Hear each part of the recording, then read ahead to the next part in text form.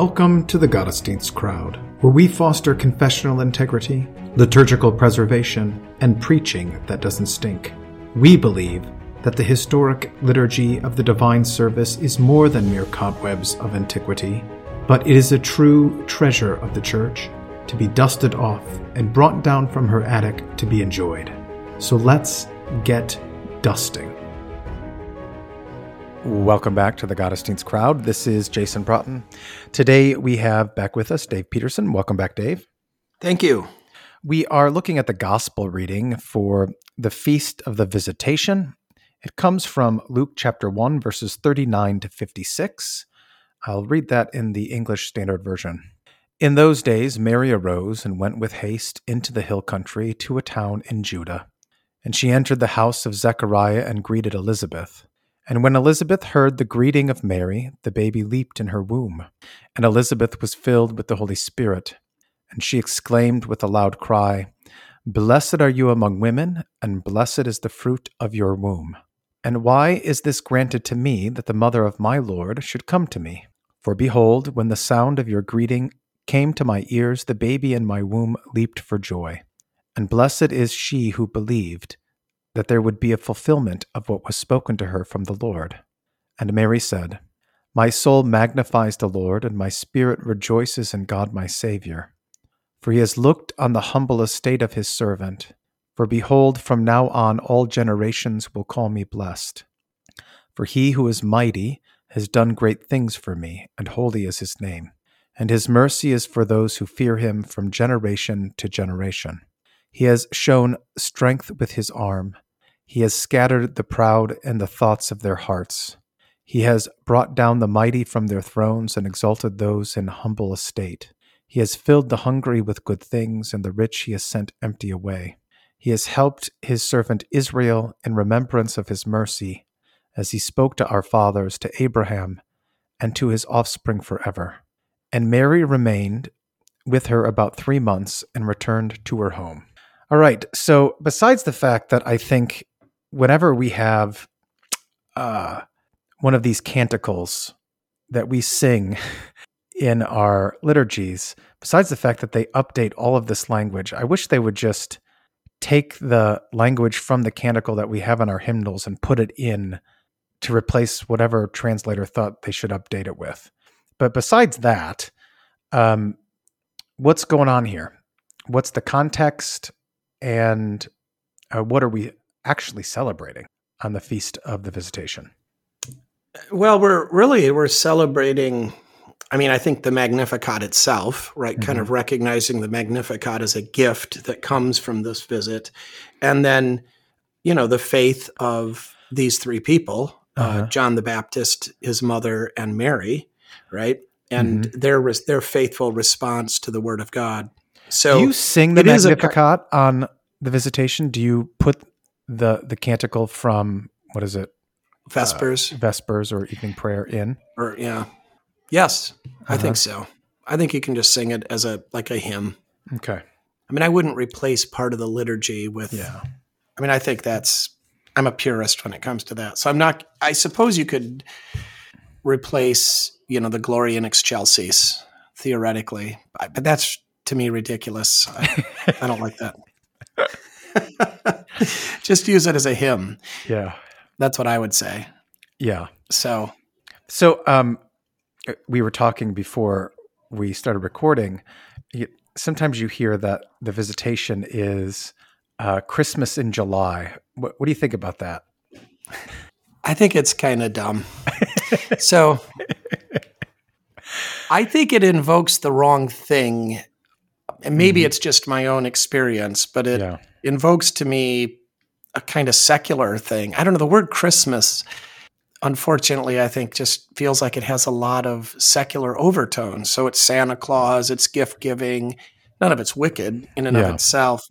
But it doesn't seem to me if you say Christmas in July, people are going to think about going to a midnight mass, in the snow and so forth. Yeah. So I don't know. Maybe I'm wrong. So in one sense, though, we're always complaining about the commercialization of Christmas, right?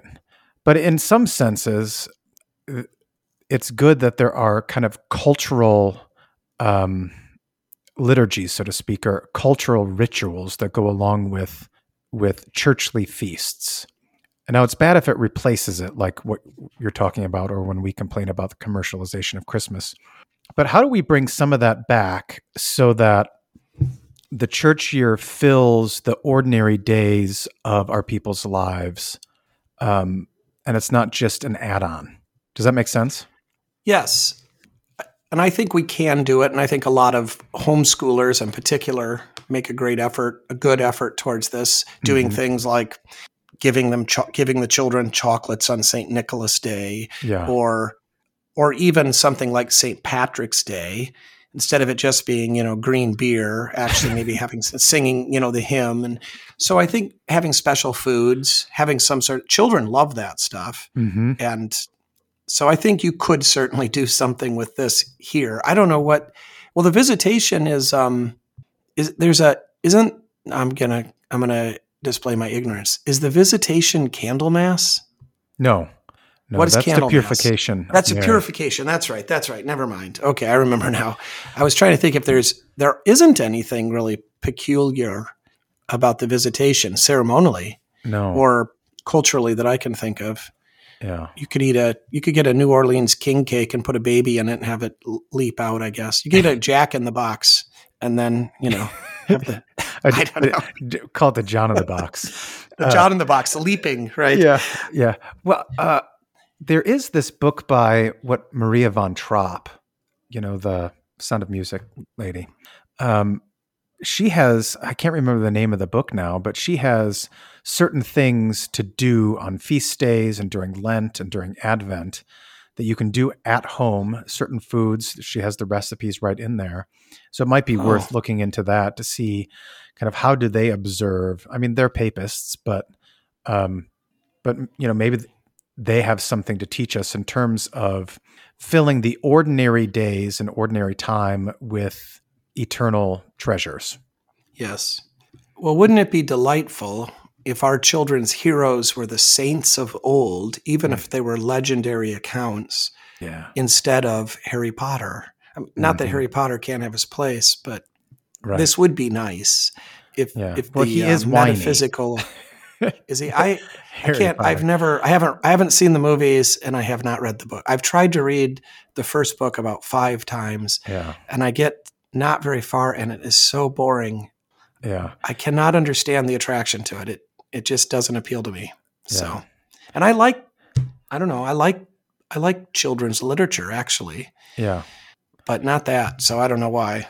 Just doesn't click with me. But people I respect love it. Mm-hmm. Rick Stuckwish. I mean, smart people. But anyway, I do like the idea. So maybe Christmas in July makes sense, and maybe it would actually be helpful. And I don't know. Maybe, like you say, then. So maybe they do bring over some of the sing Christmas carols, or give some small gifts, a sort of St. Nicholas sort of thing. I don't know. Yeah. I'll have to. We have the book at home. I should pull it out to see what it says and maybe blog about it. There you go. Okay. So the context, anyway, in the Bible is this is right after the Annunciation. So immediately, the very last verse of the Annunciation, Mary's response to Gabriel, "Behold the maidservant of the handmaid of the Lord, let it be to me according to your word." Mm-hmm. So you really have this nice connect. And then immediately, now Mary arose in those days and went into the hill country with haste. So presumably right away, right? Maybe that afternoon of the Annunciation, she takes off. And there is this and it takes nice 3 months to get there? No, it just says then she stays 3 months. Okay. So I don't know, where exactly it right. She leaves after 3 months, and then that's 6 months before Christmas, which is 3 months before John's born, right? Is John just 3 months ahead of Jesus, not 6 months ahead? Yeah. Right? Oh, anyway, there's a textual tie in verse 45 with Elizabeth makes the same confession that Mary did about Mary, that Mary made about herself, right? Blessed is she who believed, for there will be a fulfillment for her. So there is that relationship between Mary's confession before Gabriel and then Elizabeth's confession. So contextually, that matters. And then as soon as the Magnificat's over, we end with verse 56. Mary remained with her about 3 months, returned to her house. The very next verse, Elizabeth gives birth. So that's the context. And in the middle, we have this visit, which is interesting because we're not told, like, Gabriel doesn't, how does she know about Elizabeth?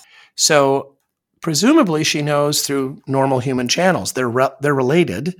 So she just heard the news, this glorious thing that this old lady relative of hers has miraculously become pregnant, like unto Sarah and Hannah and these other, Rebecca in the Old Testament. And now when she becomes pregnant in this new way, something that's never happened before, right? Yeah. She immediately connects with that and realizes, and then I need to go see Elizabeth because we're having babies that are related very closely into their office and what's going on. So do you think interesting. They both understood this? There's something, with regard to the office here, with what God has set them to do, their vocation. Absolutely, yeah. They both understand it perfectly. I think there isn't any reason to think they don't. Mary she knows that this is the Messiah. She's having this baby without the aid of a man. That's never happened, right? These other births are miraculous, but explainable, right? The Bible doesn't say this. Somebody pointed this out to me recently. I didn't realize this. The Bible doesn't say in any of those cases in the Old Testament or in this one with Zechariah and Elizabeth, it doesn't actually say anything like, then Isaac knew Rebekah, his wife, or it doesn't. So it sort of leaves it. But that is what happened, right? These weren't virgin births.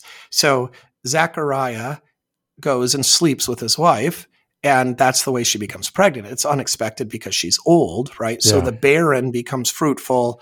It's this whole Old Testament image of the desert blossoming, all these things.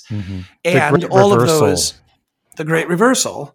But the reversal is still kind of reasonable. But then with Mary, it's completely unreasonable. And she's not old.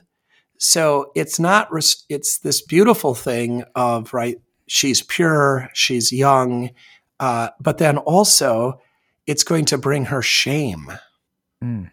Right? So that's one of the really marvelous things about Mary is that she embraces the cross. She knows that, right, who knows what Joseph is going to say? She is aware that this is going to be a problem.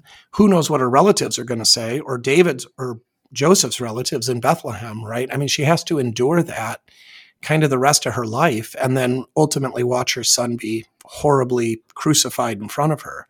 So there's a lot of sorrow and difficulty that she takes on with this, but she takes it on. She's willing because this is the Messiah, so it's worth it. Yeah.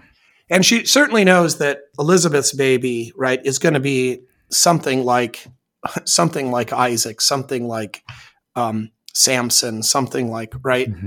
He's one of these special babies as a fulfillment of a request who's going to be a leader of the people. Yeah.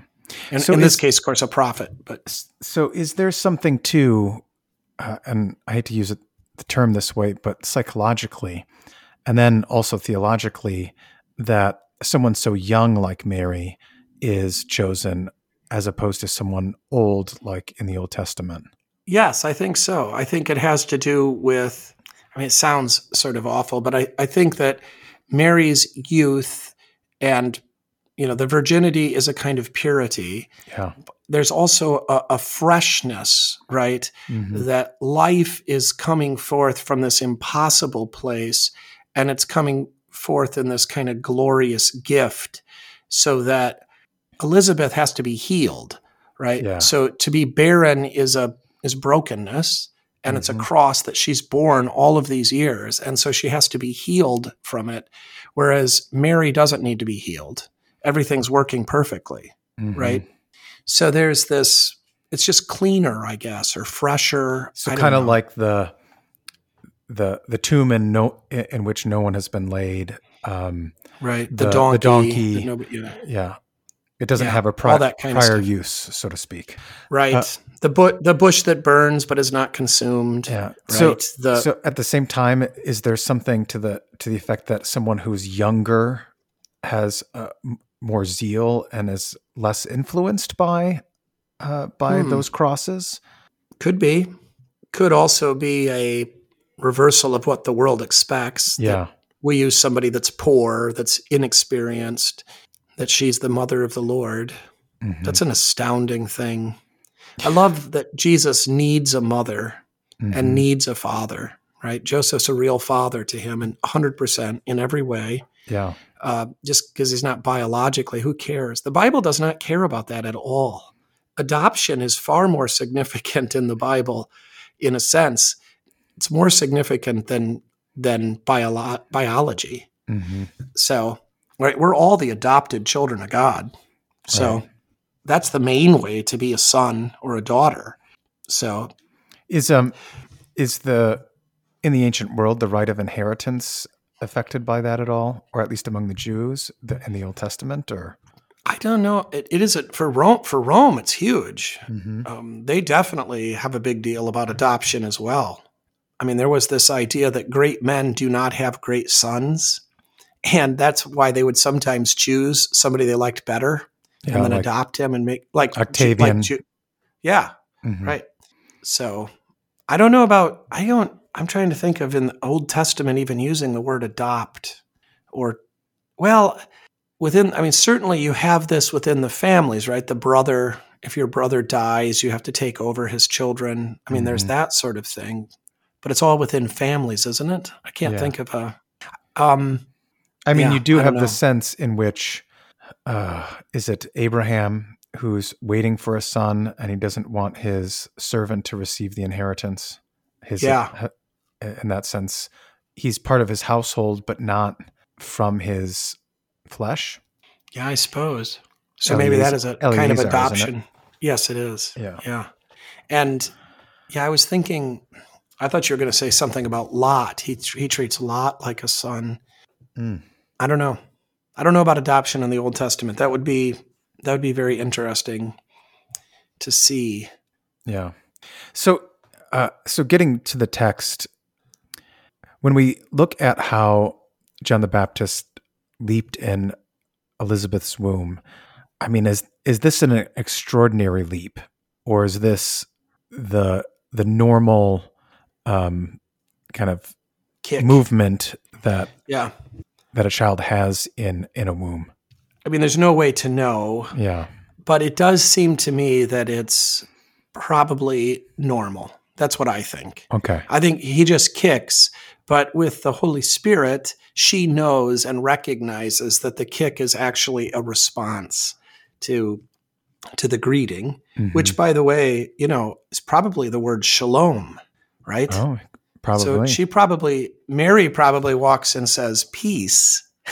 And so it's that same word that Jesus, of course, says in the upper room on Easter evening. Yeah. And the word peace, spoken from Mary, bestows the Holy Spirit. Not that they didn't already have the Holy Spirit, but it bestows the Holy Spirit upon both Elizabeth and John, so that John leaps and then Elizabeth speaks for John, and also in some sense speaks for Zechariah, right? Who is maybe standing right there, right, but can't talk yet.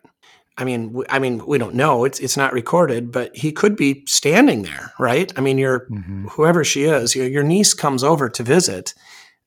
Presumably, she also comes to see her uncle and talk about these things. But of course, he can't talk. So anyway, she says, is this kind Shalom. of like an undoing of the scene in the Garden of Eden? Right. Well, you have Eve and then her husband with her. The serpent is talking to Eve, but now you have the one whose heel will crush the head of the serpent, and even though Zechariah can't talk, John the Baptist is speaking for him. Yeah. Well, so you have this. I think it was Kleinig that pointed this out, but I don't know where I picked this up. That so Zechariah was in the temple, in the holy place, not all the way in. It wasn't the Day of Atonement, but just for the normal daily sacrifice according to the rotation. So he was on duty, and the liturgy there was supposed to conclude with Numbers 6. The Lord bless you and keep you. The Lord make his face shine upon you, right? The Aaronic benediction. So that's what he does not say, right? So what he says instead, when he finally does speak then, instead of saying, the Lord bless you, is he says, blessed be the Lord. But then even before that, the response of Elizabeth, she also uses this word blessed. So you have this. I mean, if they're speaking Hebrew, they're going to use the word, the same word in Hebrew that Zechariah was supposed to say. So, the Lord bless you. So here it is, right? Blessed are you among women. So there's an interesting thing going, and blessed is the fruit of your womb. Yeah. And then he's going to continue that theme. That's Zechariah when he says, blessed be the Lord of Israel. So that's kind of interesting. She's speaking for John, right, the prophet, but then also for her husband, the priest, and this repetition of the blessed idea. And this is a different word than the Beatitudes. Beatitudes, yeah. But it does come up. She switches to that word in verse 45. So in verses 42, blessed are you among women, and blessed is the fruit of your womb. That's the word oilogeo, right? So eulogy, to speak well. And so God blesses us. He speaks well of us. And of course, what he says is and happens. So when he says good things about us, his speaking actually bestows good things. That's the blessing. And so that's what that word means, particularly God speaking something, God blessing us actively. That's the word that is used in the Septuagint, the Greek Old Testament, to translate Numbers 6. Okay. But then in the other word, like for the Beatitudes, this word blessed, makarios, this has to do with a state of being. So it's not so much about the act of blessing, but rather the reality of being blessed. It's kind of confusing, but...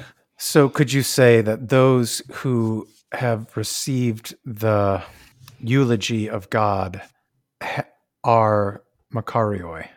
You could. Or is that just... I mean, that's obviously true, but there's another way to do that. So the makarios could almost be translated as happy, which I know is kind of a shallow word in our language, but content, satisfied, at peace. It has this idea, the beatific vision, right? To be there in that. I mean, that's definitely the idea in the Beatitudes. And that's the way the word's used also in Greek literature, outside of the Bible, as like to talk about makarios, those who are blessed are those who are wise and kind of beyond human suffering because they are in the afterlife. So that's the sense of the word. So, content, satisfied, at peace, at one with God is she who believed, which is beautiful, really. And I think in some ways, I think it's better. And so the word blessed in English, what do people hear? What do they think?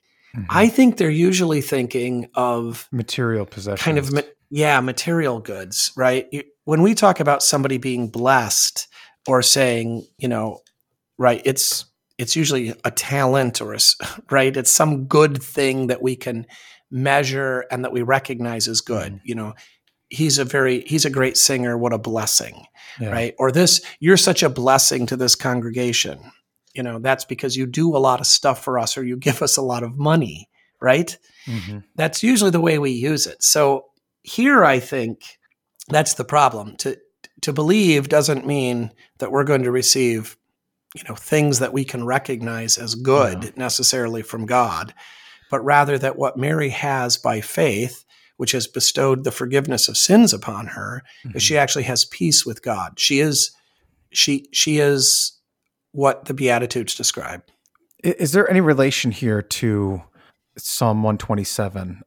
Behold, children are a heritage from the Lord, the fruit of the womb, a reward. Like arrows in the hand of a warrior are the children of one's youth. Blessed is the man who fills his quiver with them.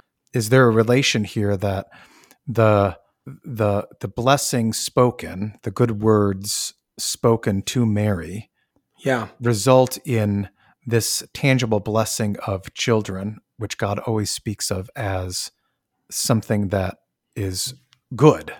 Right. A gift. Yeah. Right. Yes, of course.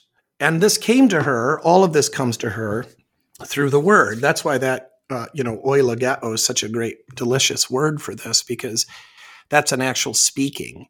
So when Elizabeth says, right, so good things are spoken of you among women, right?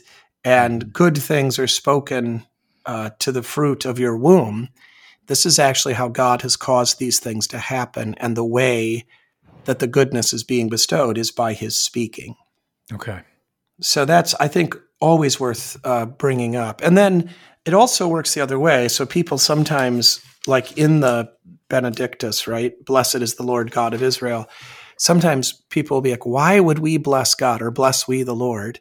And they're like, why would we bless him? We don't have anything to give him, because they're thinking of it as a material actually thing. Bestowing something, a material thing. But to bless is to say good things about. So we do say good things about God. We should, when we say good things about God, we're speaking the truth. So it's a kind of praise. And that's what we're being called to do. And it's also, I think, again, really beautiful how it corresponds that we learn to say good things about God by the good things that God says about us. So again, right, he speaks, we listen, and then we repeat back, right? We confess, we say together with him and with one another what he has said to us. Even in some sense, right? Obviously, we don't forgive him, but to praise him as we've been praised, right? To bless him as we've been blessed. It's this beautiful, and it's all word reality. In the beginning was the Word. So this is part of the image of God, that we worship God with words. We receive God's beneficence by words, and then we also respond with words. And this is this whole thing is a dialogue, right? Yeah. Back and forth between, right, Gabriel and Mary, and then Mary and Elizabeth, and then John gets involved, and there's even Zechariah, the silent there, who's involved in some way, and then culminating with Mary's copyright infringement poem. So is that how you preach about this then? Do you preach about so here's their dialogue. What's the dialogue between you and the Lord? Do you just put it kind of not asking them the question, but then telling them what that dialogue between them and God is? I think that would be a very good way to preach this, to talk about how it is that, what blessing is and how it is that blessings are bestowed and what really are blessings. It's not as easy to count your blessings as it seems, right? Because we don't always know what blessings are. So, because God does use crosses to bless us, even though the cross itself isn't good. I mean, in the sense of the crosses that we bear, whether that's, some affliction of some sort that might be very painful, and we might rightly pray for relief from. And yet we can see that God does actually use it to bless us, or we can glimpse it sometimes in this life, but we will see it clearly in the end. Yeah. Because all things do work together for good. So you had mentioned earlier that Mary embraces the cross that just comes with this, not just that she'll see her son suffer and die, but also the ridicule that she will endure because of what God chose to do through Mary. This almost unbelievable, incredible, literally incredible thing that no one is going to believe that what she says is true. What's the corresponding thing in our lives that is not exactly the same, but similar or echoes the very incredible things that God has done for us, that we have a hard time wrapping our head around, that this is, even though a cross, a good thing. Right. I think in 2 Timothy, Paul uses this to talk about the sorts of people that will come in the last days, And he starts out with lovers of themselves, and then he gives a whole bunch of other things. And then at the very end, he says, lovers of pleasure rather than lovers of God. And that's a description of, right, unbelievers of the world. And, what's the opposite of lovers of pleasure? Well, it's lovers of pain. And it's not that we love pain, but I think it's rather that we love God above our desire to be free of pain.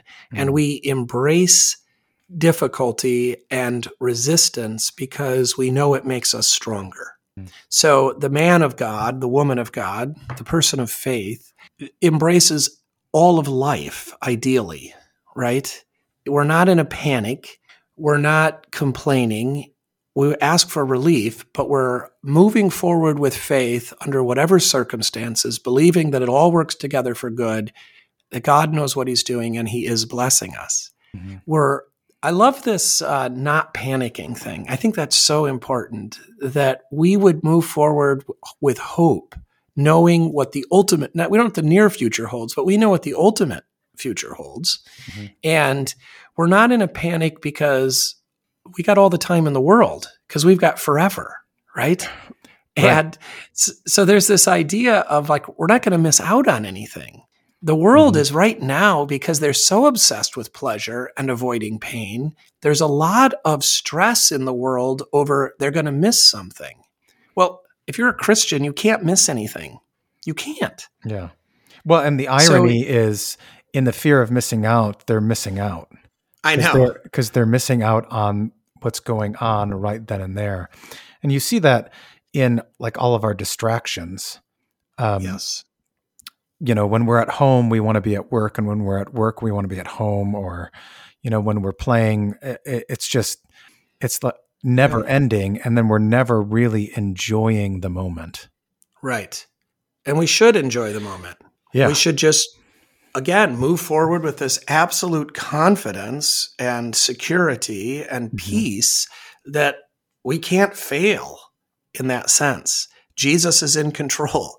He has died and he has risen and he lives forever, and we're going to live forever. And there's no rush and there's no panic and there's no, right? Perfect love casts out fear.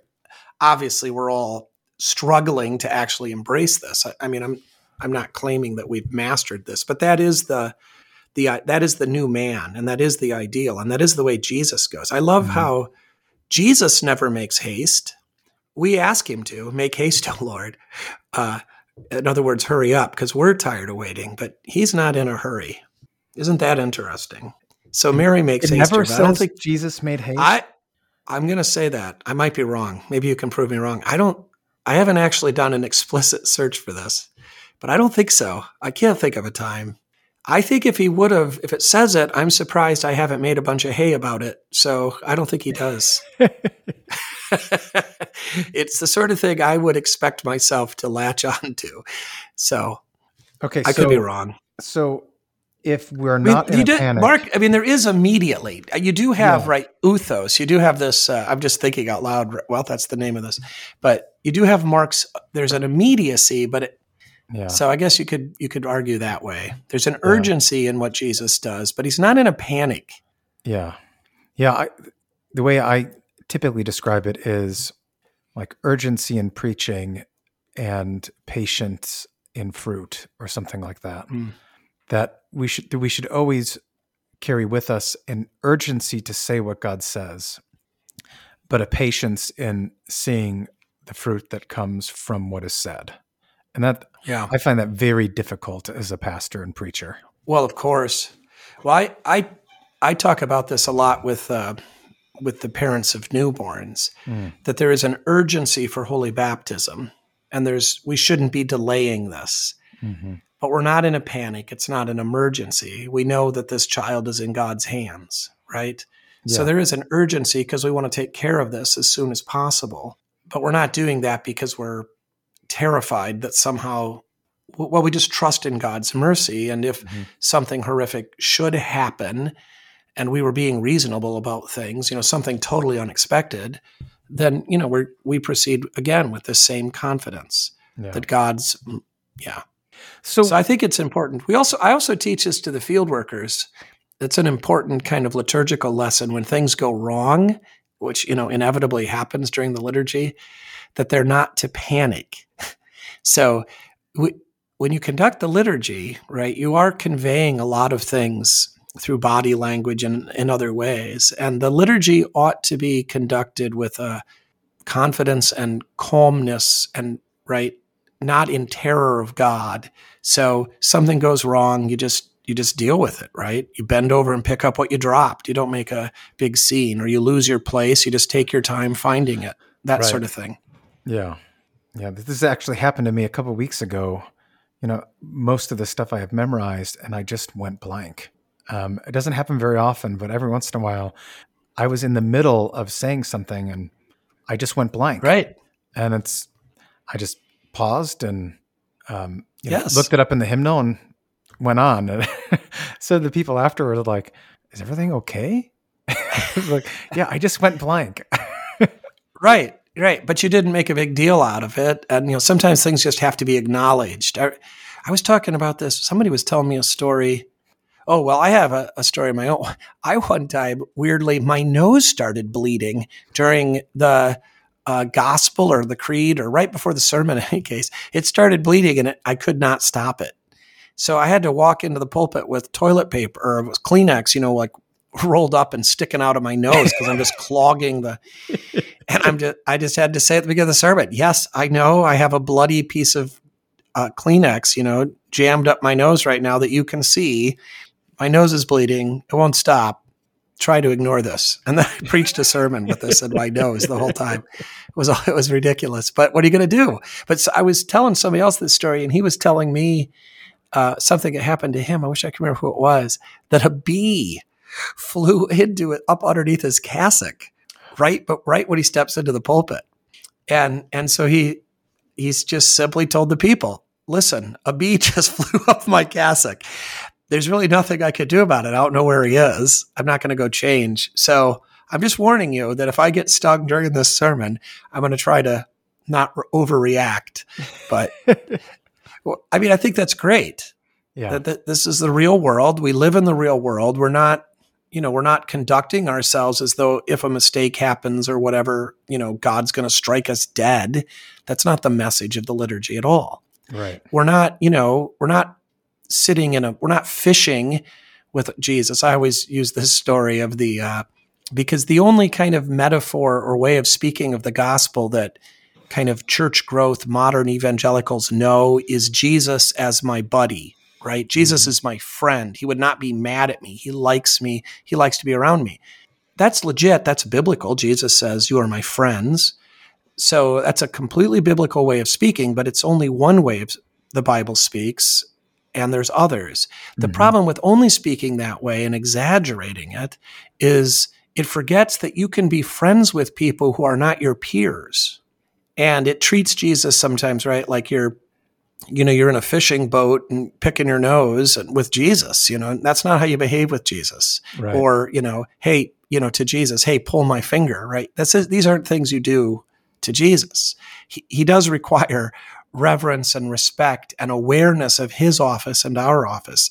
And you see this for sure in Maundy Thursday when he's talking repeatedly about my Father and your Father. Mm-hmm. And he does stop short there of saying our Father. Not that we don't share this Father as our Father, but our relationship to the Father is different than Jesus' relationship to the Father because we're not members of the Holy Trinity, right? Right.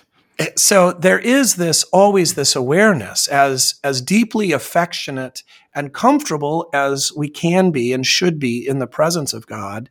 He still is God, and there are things that are inappropriate and the like. Mm-hmm. Yeah. Why are we talking about that? I can't remember. Well, we were talking about, not being in a panic and but not losing urgency also. Oh yeah. Yeah. And being in the moment. So in a sermon like this, how are they in the moment in this text? And what are the things that we do to pull us out of the moment? And how do we bring ourselves back to it? So if you're preaching on this, you're not going to just say, be in the moment. You're going to want to give them, I don't want to say life hacks, but you're going to want to give them scriptural wisdom to say, this is how you pull yourself back in the moment. Well, first of all, I think we need to say there is a moment and we do need to be present in it. Mm-hmm. So there is a call to focus and pay attention during worship, while the Bible's being read, while the prayers are being said, while the sermon's being preached, that we should be attentive to the things of God. Reverence requires it of us. And when we daydream or we lose track or we decide to get up and go to the bathroom just because we're bored, right? Mm-hmm. These things are sin. They are a violation of the third and the first commandments. Mm-hmm. So I think we could call that out and say, right, John the Baptist, reverence requires him to respond to the greeting of St. Mary because she's carrying Jesus. Mm-hmm. And the right response is for him to leap in faith for joy. And the right response, the reverent response of Elizabeth, is to acknowledge this and to tell Mary about it. Mm-hmm. She could have kept it secret, I suppose, but it would have been wrong if she had. So first of all, to just recognize that there is a moment and that moments require things of us. So it's not a passive reality. So I love the scene at the beginning of Abolition of Man, right? They go to the waterfall and the waterfall requires a response from the viewer. Reverence requires this. So I think to just recognize that, first of all, that there's throughout our lives, throughout our days, there's reverence. I think, you'll see what you think of this. When children wave at me, little children, right? Like 1 year old, when they wave at me or they smile at me at the communion rail or during the procession, I wave and smile back because I think that reverence requires acknowledging children when they do that. I try to do it, I don't make a scene about it. I want it to be subtle. But, if I have the child's eye and he's got my eye and then I ignore what he's done, I think that's inappropriate. Mm-hmm. Because children are human beings and they're not misbehaving at that age. They're communicating and they're in the community. And I think they deserve a response. I think reverence requires that. And I think there's a lot of moments like that. There's a lot of things that are going on all the time that we should think about at a deeper level and recognize to be in the moment is to actually be active in it. So that statement, first of all, and then maybe some examples just like that of how do we respond, particularly, of course, how do we respond to the spiritual things in the world or to the metaphysical things that we see physical realities. Let's just say John all he does is kick. Mm-hmm. So she could have explained it away or she could have just rationalized it as just nothing, right? Mm-hmm. Or the child is waving at me or smiling at me. I could explain that away as, he doesn't know what he's doing. He just wants attention or something. Instead of seeing it as a deeper reality that child is actually my brother in Christ and he doesn't just want attention. He wants communion with me. Yeah. He wants to be in fellowship with me. So to start to see the deeper reality of the connections and what God is actually doing through very mundane things. Mm-hmm. Now, so I hear what you're saying, and I think I agree for the most part, but it seems like that is ripe for superstition. Yeah, it is. But maybe we're not superstitious enough. Okay. Fair. What because do you mean maybe we're I think I think I may have talked about this before. I wish I could find this poem. 10 years ago or so, I read a poem about, and I wish I would have kept it. It was a modern poem. And anyway, the thing that struck me was the poet was describing looking at clouds when he all of a sudden remembers that Jesus is going to come back on a cloud, and then gets this idea maybe he's coming right. Maybe that's the cloud. And it was a marvelous, I wish, maybe it wasn't as good as I remember, but it was a marvelous moment for me. So I thank the poet for that, whoever he was, because now every time I look at clouds, almost every time, I'm reminded of that. And I'll say to myself, maybe that's the cloud right there. This is it. And I think, that sort of thing. You hear the train horn and you think this is Gabriel's trumpet, maybe? Yeah. Why not? Or you see water and you're like, yeah, look at that baptism. Yeah. Maybe, I don't know, could it devolve into idolatry? Of course it could. Yeah. Because we're good at making idols. But we also should not dismiss the fact that we live in a spiritual world and that God is active and that none of these things are accidents. Mm-hmm. Right? Yeah. And at the same time, we live in a spiritual world in which Satan and the demons are active. So, so what are the distinguishing marks? I mean, all the examples that you gave are examples in the scriptures of either things or images or rites that either God has promised or instituted. And when we see the means by which those promises are fulfilled in us outside of the actual rite, we're reminded of what God was doing in those things. But there are other instances where it's just, we see some sort of pattern and then make something up and think that that's God. Sure.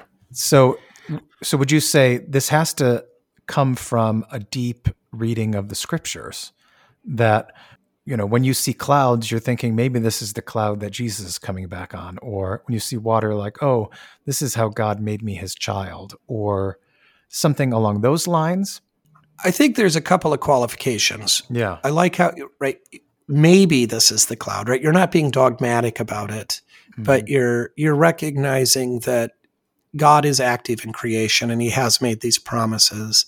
So I think the kind of qualified language caveats helps. And then I think also the kind of humility that we would come at this without full confidence in that we know exactly what this is, right? So, okay, I see a pattern. There's 3 birds sitting on my mailbox. Oh, that reminds me of the Holy Trinity. God must have sent those as a messenger. That would be going too far, right? The latter part of it. So I think if I see 3 birds sitting on my mailbox and I go, oh, that reminds me of the Holy Trinity. What a wonderful gift God has given in revealing this to us.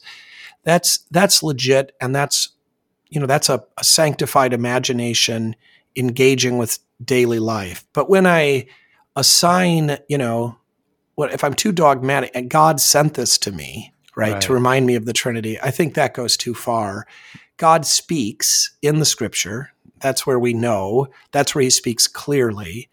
Insofar as we develop a greater awareness of the spiritual reality of this world, and our imagination is sanctified by the word of God and fits into that pattern, that's the right way to do it, I would say. Yeah. So I don't know. So it is always pointing you back to the word. Yeah, it has to. Yeah. Yeah. Okay. The analogy of faith rules everything, right? Mm-hmm. Nothing can contradict the analogy of faith. Yeah. Okay. Not even you. So, you can, but you will at your be peril. Exposed. Yeah. That's right. Yeah. So, is that the direction you'll go? Will you talk about how to stay in the moment? Well, I hadn't thought. I was thinking about talking about John's leap. It was funny. I had that written down. Was the leap extraordinary, or is it an ordinary kick? Yeah. So I was thinking about the way that Elizabeth interprets that. She has direct inspiration to interpret that. Mm-hmm. She's filled with the Holy Spirit. But I think maybe this is a good way to go. Let's see. I had another idea was, I wonder if Joseph went with Mary.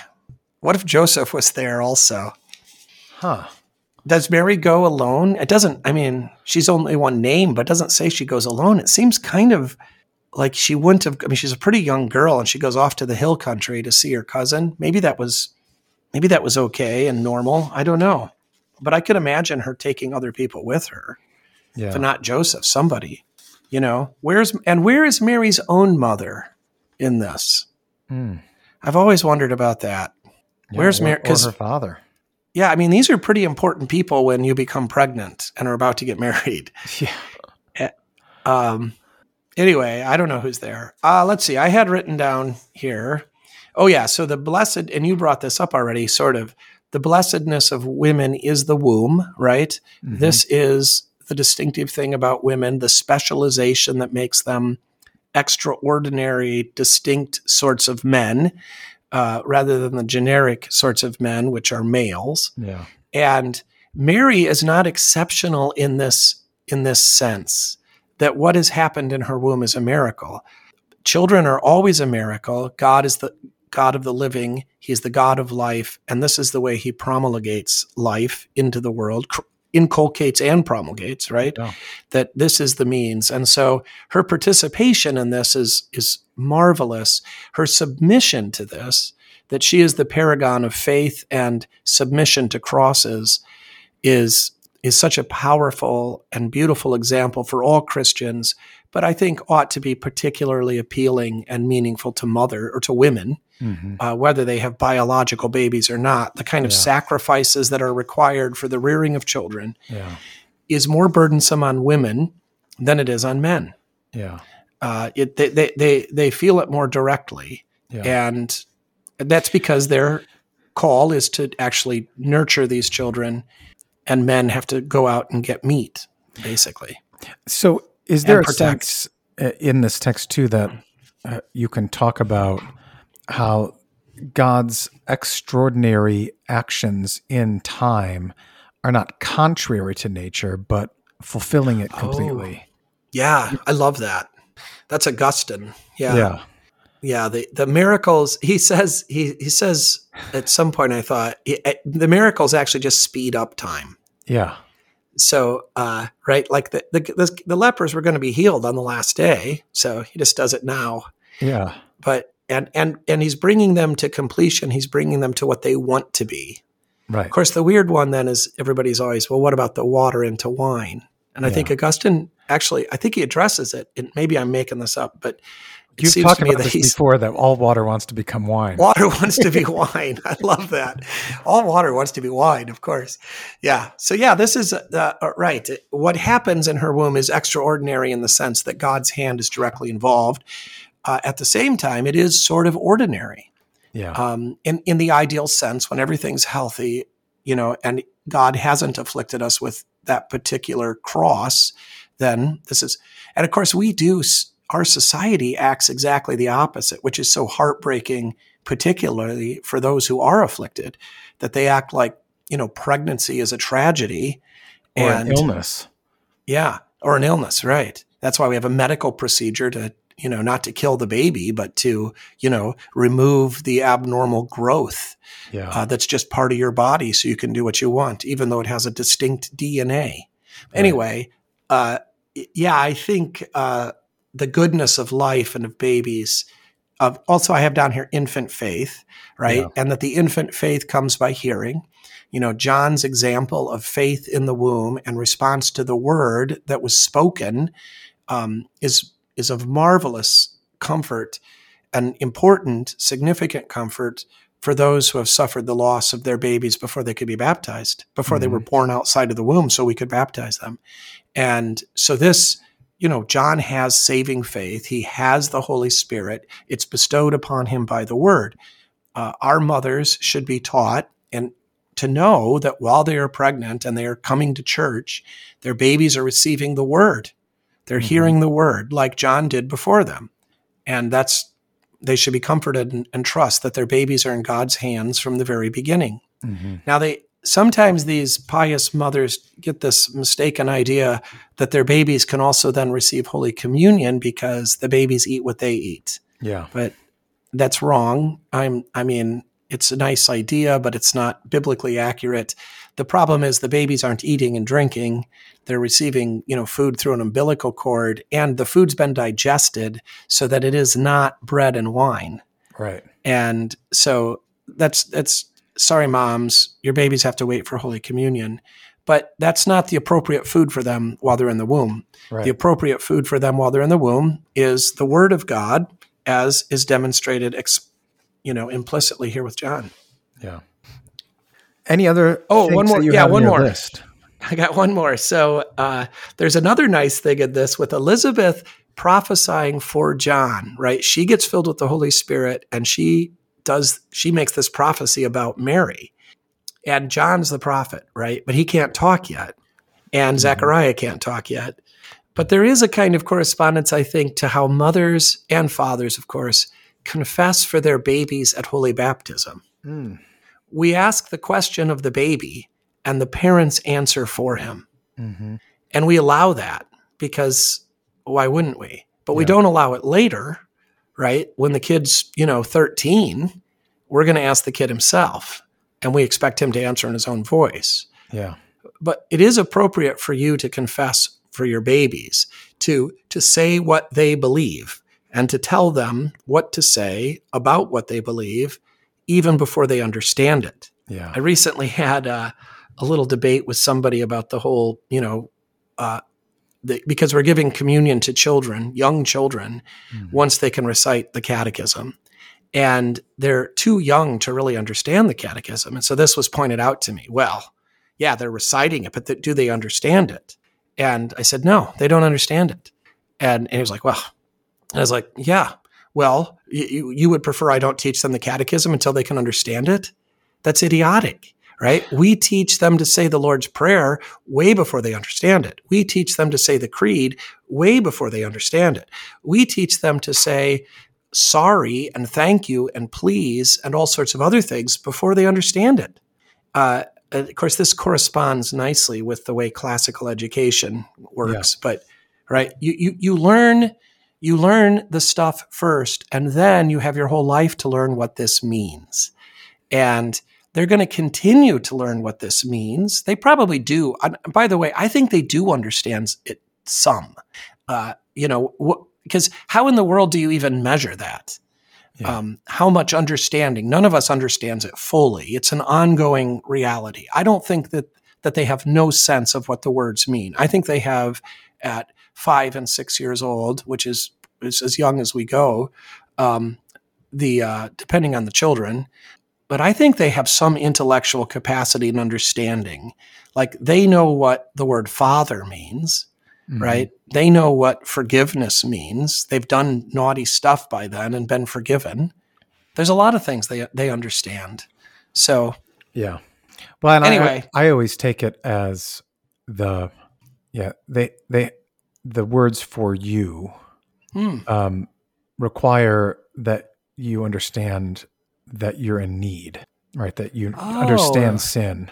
So if you go to like the Christian questions and answers, the 20, I think it's 20. Right.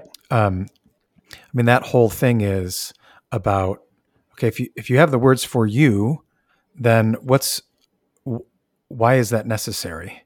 And so there has to be an understanding that there's a need for things to be forgiven for you. So they have to understand or have some understanding that God has a law and they've failed to keep it. And they require this forgiveness applied to them for what they've failed to keep. Right. So, I mean, they certainly know guilt. They know what guilt feels like. And this is at an intellectual level. I mean, they do. I don't know how much they understand it, but they do know what it is to be naughty and to cry and then to be scolded by the mother and then hugged and loved by the mother. Yeah, they understand very early why Adam and Eve hid. Yes. Yeah.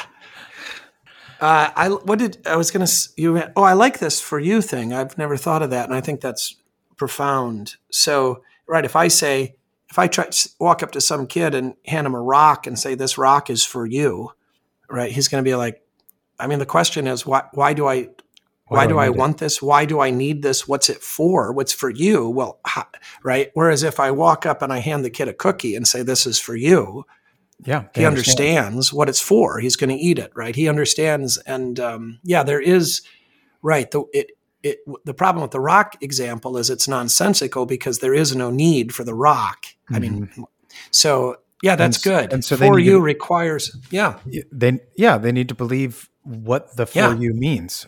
Yeah. For you, it's absolutely right. There's no time when for you isn't a response to a need if it's legitimately used. Right. Even if it was, here is $1 million for you. Yeah. I mean, even if it's a gift of extravagance, there's still, it has use. It's purposeful. I love that. That's really good. And so often the discussion about early communion revolves around how much do they intellectually understand about the mode of presence of Christ's body and blood in, with, and under the bread of wine. And I always try to say, well, but that's not what the litmus test is. The litmus test is for you. Do you understand why it's necessary for you to receive this? Good. That's really good. Yeah. And by the way, the mode of presence is the most difficult concept. Yeah, of course.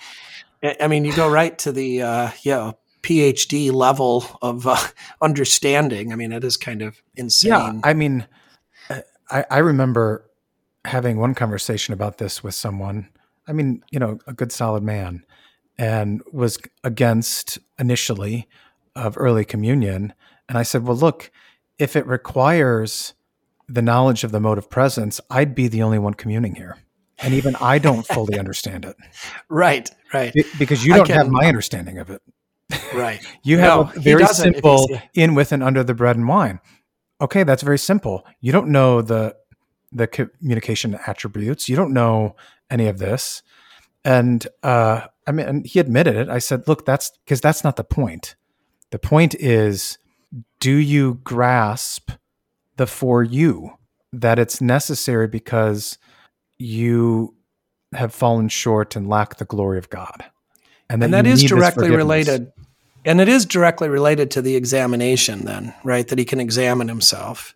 Yeah. And so the for you is connected to the, requires all hearts to believe, not just that what Christ says, this is my body and this is my blood, but the necessity of receiving it. Yeah. Right. Or the need to receive it.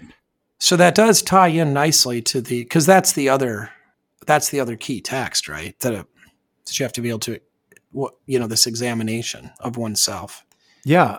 And that examination is the recognition of the need of the need, the recognition of sin. I need. Are you forgiveness. able to confess your sins?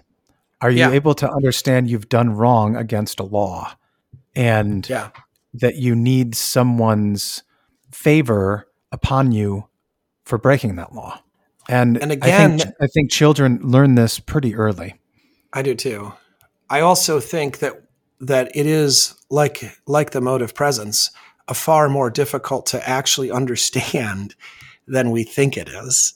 And we continue to work at understanding it because we're really good at sinning and at making excuses for it and not really thinking, right? So it does require the ongoing constant effort and discipline in the word and sacraments that actually teaches us, right? Not only of God's gracious presence, but also of his law and how we fit in. Well, and that's what we've lost with the excising of private confession is one of the best things about private confession is you learn from your confessor how to confess, how to examine yourself, because they help you examine yourself. So, all right. Good. Anything else? Nope, that was it. All right. Well, Christmas in July. That's the sermon title. So are you going to have a Christmas hymn? Oh, we're going to have a Christmas tree, Santa Claus parade. What hymns do you have? I don't know. I didn't look at the hymns. I don't think there are any Christmas hymns.